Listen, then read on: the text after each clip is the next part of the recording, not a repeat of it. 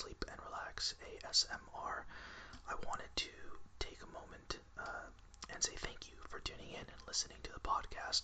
I also wanted to mention that we just launched our website, which is sleepandrelaxasmr.com, just all spelled out. The website has all of our show episodes, news and announcements, and it also has information for brands that are interested in sponsoring the show. But most importantly, the website will make it easier to connect with you guys. And I would love to get in touch with as many fans as possible. So I invite you guys to check out sleepandrelaxasmr.com. It's all spelled out. If you're confused about the spelling, just check out the show notes, and there will be a direct link. But that's all for now. Thanks again for tuning in, and enjoy the episode. So I've been getting a lot of requests to do more episodes reading novels or short stories. So I thought a nice one to start off with would be Oliver Twist by Charles Dickens. So without further ado, let's start the novel.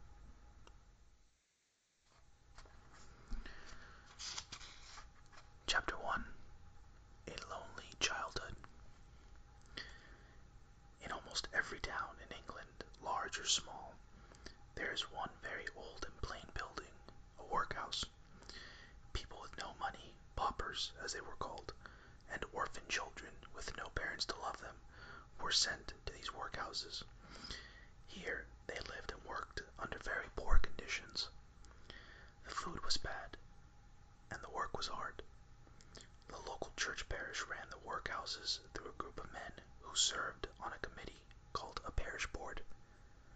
It was their job to look after the workhouses and keep things in order. In just such a workhouse, in a town not named, a baby boy was born. A local doctor and an old nurse named Old Sally helped with the baby's birth.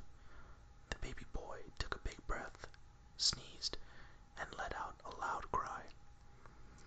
His mother lived just long enough to whisper something in the old nurse, and then hold her baby in her arms and give him one kiss. Pausing by the bed, the doctor said, "She was a good-looking girl. Where did she come from?" "She was found lying in the street," replied Old Sally. "She must have walked a long way, for her shoes were worn to pieces. Where she came from, or where she was going to, nobody knows." "It's a sad story when a baby's mother dies and no father is around," said the doctor. The child was left in the workhouse and given the name Oliver Twist. The names were just made up according to the alphabet. They needed a last name beginning with T. Twist was as good as any, and so was Oliver. The baby's father might have been a rich man or a beggar. Nobody knew, for he could not be found. So the tiny child was an orphan who would be kept in the workhouse, where he would never get the love and care a child needs. Instead, he would be made fun of and treated badly.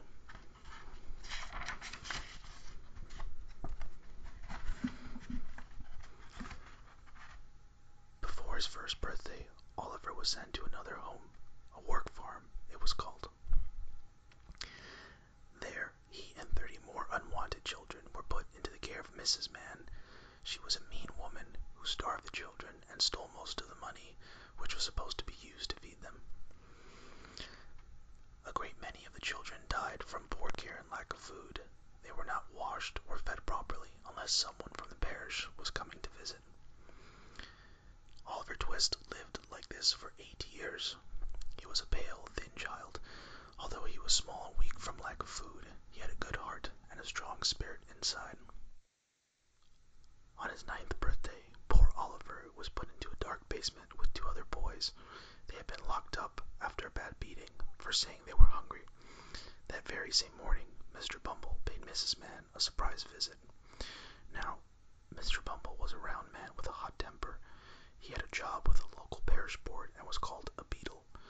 Mr. Bumble thought this was a rather grand title. However, it was not quite as grand as he imagined. This beadle thought he was important enough to act rudely, so he kicked and rattled the big metal gate of the work farm.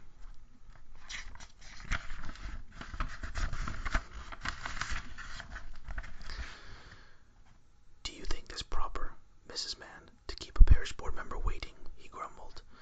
With great respect, Mrs. Mann took the man's hat and cane and placed them on the table.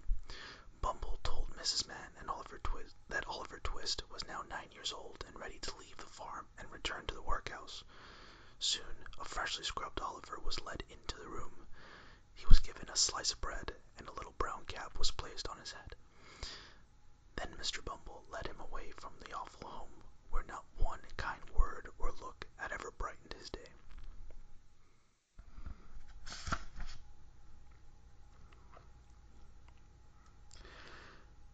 Before Mr. Bumble handed him over to Mrs. Corney, the woman who supervised the workhouse, he told Oliver that he was to appear before the parish board.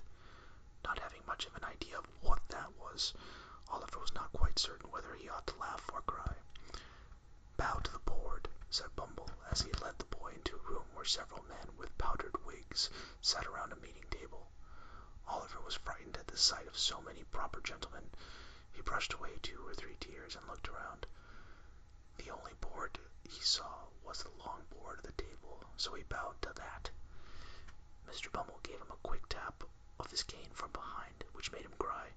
"The boy is a fool," said one of the well-dressed gentlemen in a fancy white coat.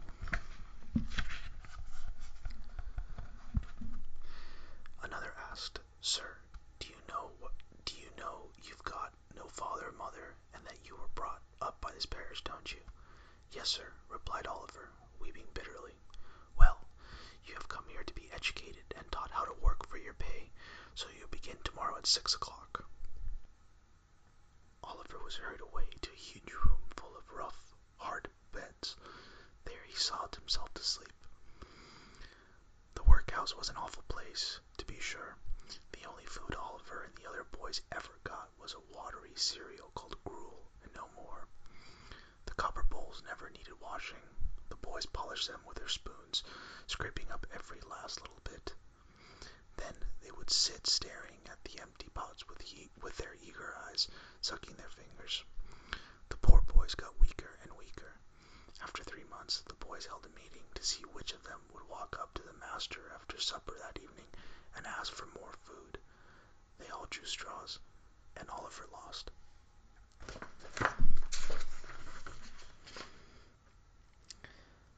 The supper hour came. The master of the workhouse passed out the gruel. It was soon gone, and Oliver was still hungry. Slowly he walked up to the master with his bowl and spoon in hand. Oliver said, "Please, sir, I want some more." The master could not believe what he had heard. "What?" he shouted. "Please, sir," replied Oliver, "I want some more." The master, steaming with anger, aimed a blow at Oliver's head with his big spoon, and shrieked for Mr. Bumble. The parish board met again and ordered that Oliver be put into a room by himself. Chapter 2. Oliver escaped from the coffins. For a week Oliver remained a prisoner. He was forced to wash every morning under the water pump in a cold stone yard. He was whipped every day. Oliver was used as an example of everything bad that the other boys should not be.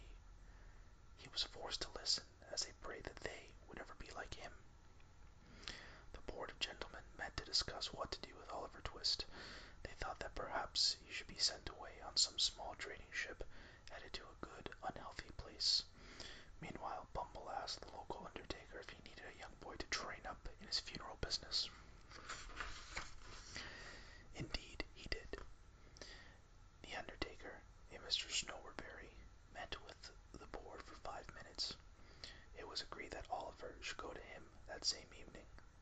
The boy heard the news of where he was to be sent, and said not a word. With nothing but a few things stuffed in a brown paper bag and his brown cap, Oliver followed Mr. Bumble to another place of suffering. "Oh, that's the boy, is it? Come in here." "Oh, come in here, Mrs. Snowerberry," said the undertaker, calling to his wife. A short, unfriendly-looking woman came in from the back room. She glared at Oliver. "He's very small," she snapped. "But he'll grow, Mrs. Snowerberry." "I guess he will," she fussed. "On our food and drink. Orphans always cost more to take care of than they're worth. Get downstairs. Get downstairs, little bag of bones." With this, the undertaker's wife opened a side door and pushed Oliver down some steep stairs into a damp, dark room next to the coal cellar. There sat a messy-looking young lady in ragged clothes.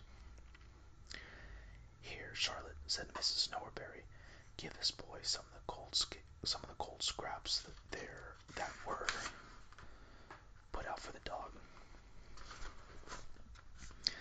Oliver's mouth watered. He was hungry enough to eat anything. When he finished, Mrs. Snowerberry pushed him into the room where coffins were stored. "Your bed's under the counter. You don't mind sleeping among the coffins, I suppose?" "Well, it doesn't matter whether you do or don't, for you can't sleep anywhere else." As he crawled into his narrow bed that night, the boy wished that it were his own coffin in a quiet graveyard with tall grass waving gently above his head. Oliver was awakened in the morning by a loud kicking at the outside of the shop door. Oliver unbolted the door and opened it slowly. "I'm Mr. Noah Claypole," said a mean-looking young man as he stepped through the door, "and you're under me. Get to work, you lazy workhouse boy." With this, he kicked Oliver and entered the shop, acting as if he were someone very important. Noah Claypole was large-headed with small eyes. He was from a poor family, and he worked for Mr. Snowerberry. The neighborhood boys had always made fun of him and his family. Now he had a chance to be mean to someone else. Here was an orphan boy to boss around. Oliver began to learn the funeral business. Mrs. Snowerberry liked the look of Oliver's pale, sad face, so he dressed Oliver up to walk in the funeral marches. He had many chances to see the strength and courage with which people face sorrow and death. This stuck in Oliver's mind. Oliver learned that the sad families were very thankful for the kindness and comfort he was able to give to them. But he found no comfort within the Sowerberry. Sorry, I've been reading as Snowerberry. My apologies. Uh, he found no comfort within the Sowerberry house. For many months, Oliver put up with mean Noah Claypole. Charlotte treated him badly because she saw Noah doing it. Mrs. Sowerberry disliked him just because Mr. Sowerberry seemed to like him, sometimes. One day, Oliver and Noah Claypole were having supper when Noah decided to tease the young boy. He made several cruel remarks, but was not happy until he made Oliver cry. "You know," said Noah, "your mother was no good at all, and it's a lot better that she died when she did, or else she'd have been jailed or hung."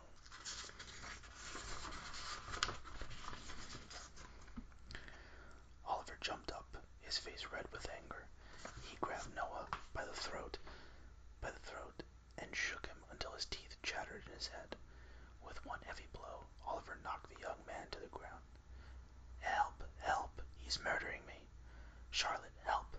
Oliver's gone crazy!" cried Noah. "Send for the police!" yelled Charlotte.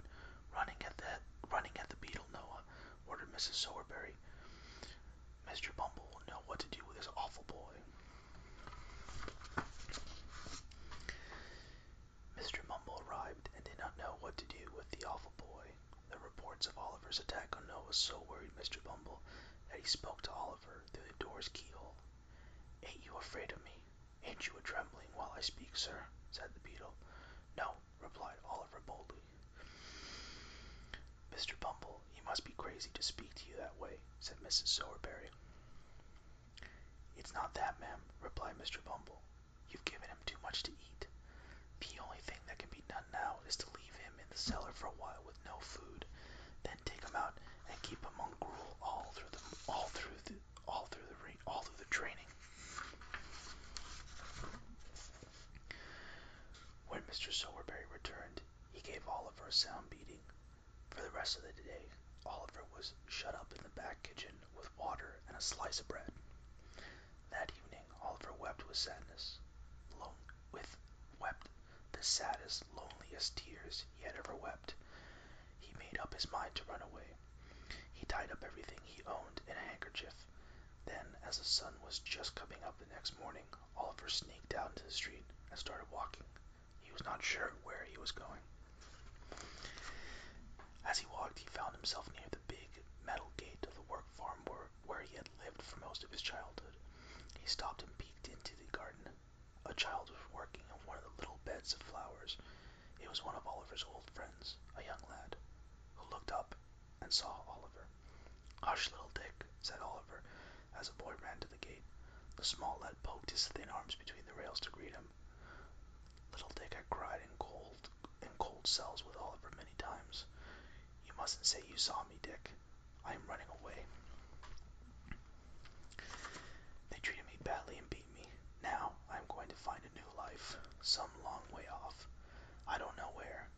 How white and sick looking you are."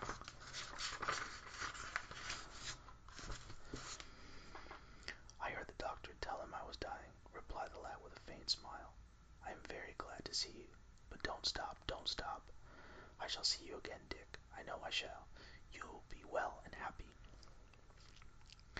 "I hope so," replied the child, putting his arms through the gate and flinging them around Oliver's neck. "Goodbye, Oliver. Bless you."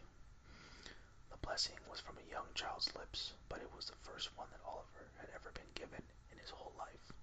He never forgot it. Chapter 3. Oliver meets Fagin and his band of thieves.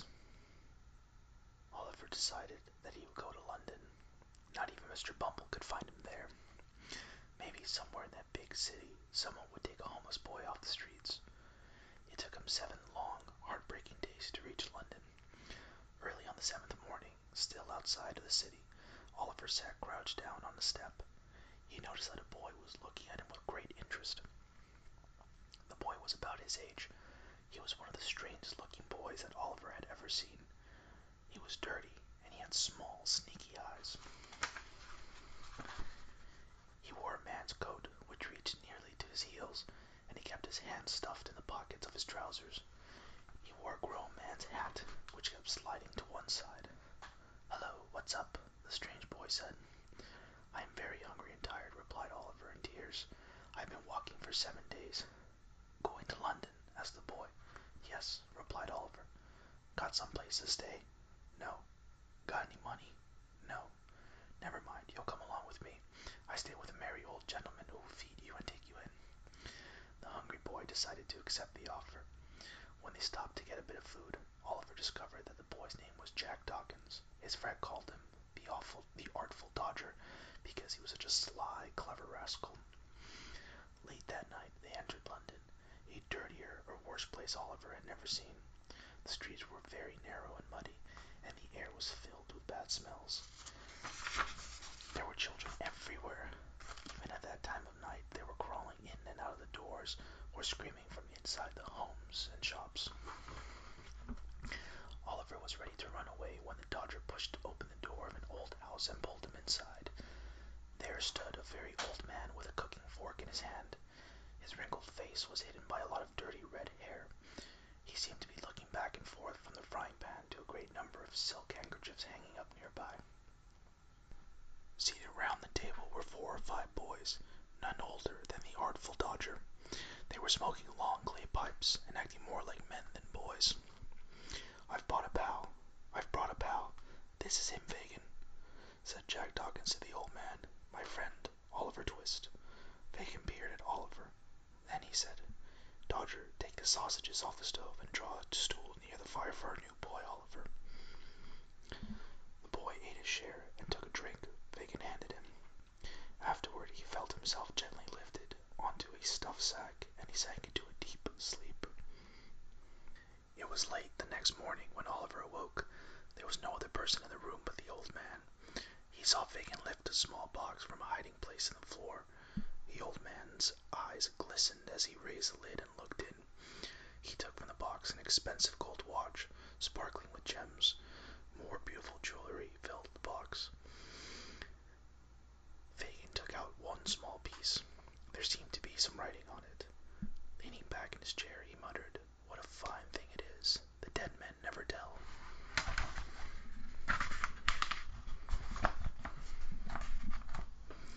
As the old man said these words, he looked over and saw Oliver. The boy was staring at him. Fagin closed the lid of the box with a loud crash and shouted, "What do you watch me for? What have you seen? Speak out, boy." "I wasn't able to sleep any longer, sir," replied Oliver quietly. "I am very sorry if I have bothered you." "Did you see any of these pretty things, my dear?" said Fagin. "Yes, sir," replied Oliver. "Ah," he said, turning rather pale, "they're mine, Oliver. All I have to live on in my old age. I just keep them in this box to keep them safe, that's all. But we'll forget you saw this, my dear?"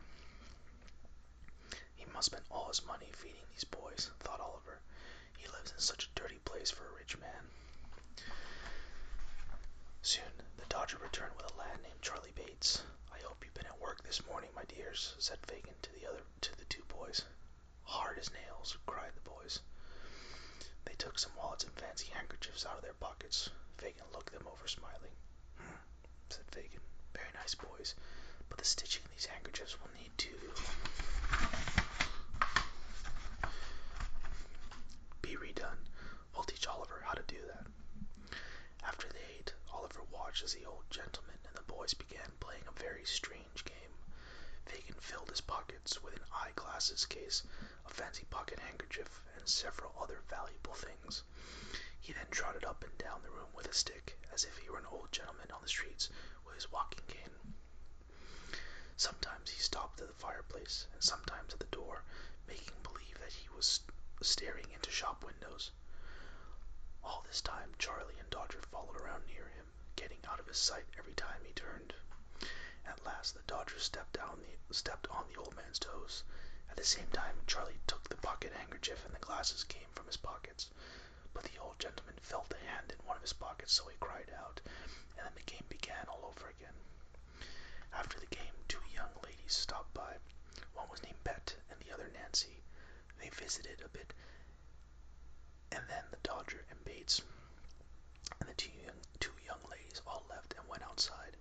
The kindly Fagin gave them money to spend.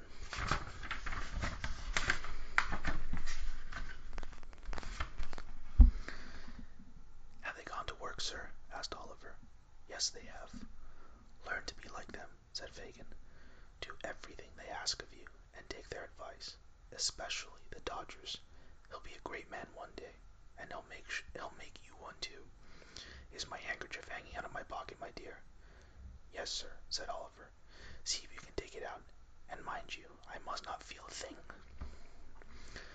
Oliver held up the bottom of the pocket with one hand, as he had seen the Dodger hold it, and lightly drew the handkerchief out with the other hand. "Well, I never saw a sharper lad. Here's a coin for you.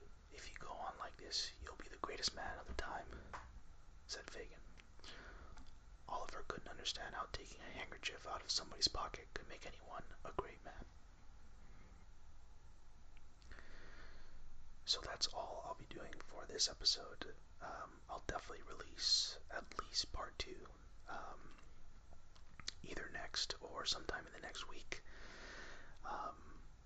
Let me know if you guys like it. Let me know if there's a story afterwards you want me to read. If you guys enjoy it, I'll be more than happy to finish the novel. But yeah, if you guys want to get in touch with the show, just send an email to sleepandrelaxasmr@gmail.com. Visit our website, sleepandrelaxasmr.com. And for now, it's goodbye, and thanks as always.